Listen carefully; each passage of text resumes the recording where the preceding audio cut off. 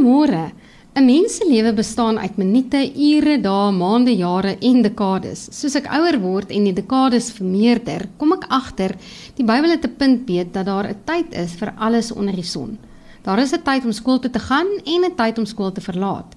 En soos daar 'n tyd is vir alles, is daar ook 'n plek vir alles. Dit help nie jy plant 'n kruietuin in die woestyn nie. Dit sal doeteenvoudig nie oorleef nie.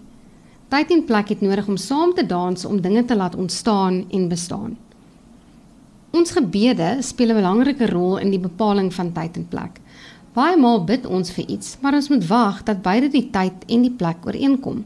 Dit kan mense geloof toets, want jy begin te twyfel of God enigsins gehoor gee aan dit wat jy vra. Ek dink nie dit is noodwendig dat God nie alreeds jou gebedsversoek gehoor het nie, maar dat hy weet wat die regte tyd en plek is vir die versoek om te geskied. Ek wil jou graag vandag bemoedig dat God veel meer as ons weet van die tyd en plek van al die dinge wat ons lewe aanraak. Dit mag dalk vir jou voel of God iets van jou weerhou, maar het jy al gedink dat God dit vir jou hou, sodat die tyd en plek belyn word om seker te maak dat dit wat jy verhoop suksesvol sal wees.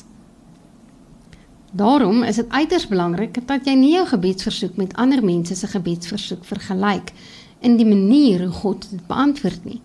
Die rede hiervoor is omdat elke mens se lewe 'n unieke ritme van tye en plekke het.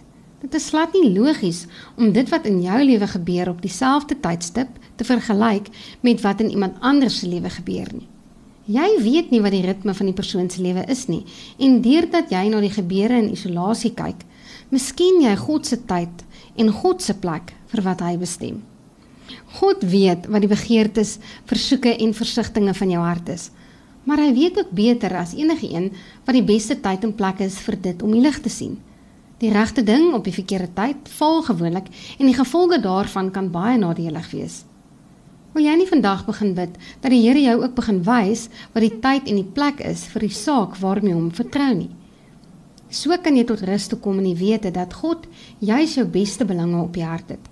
Hy wil harmonie in jou lewe bewerkstellig en daarom is dit nodig dat die regte tyd, plek en gebeurtenis bymekaar kom. Mag die Here se wysheid jou geloof aanvuur wanneer twyfel jou laat wankel.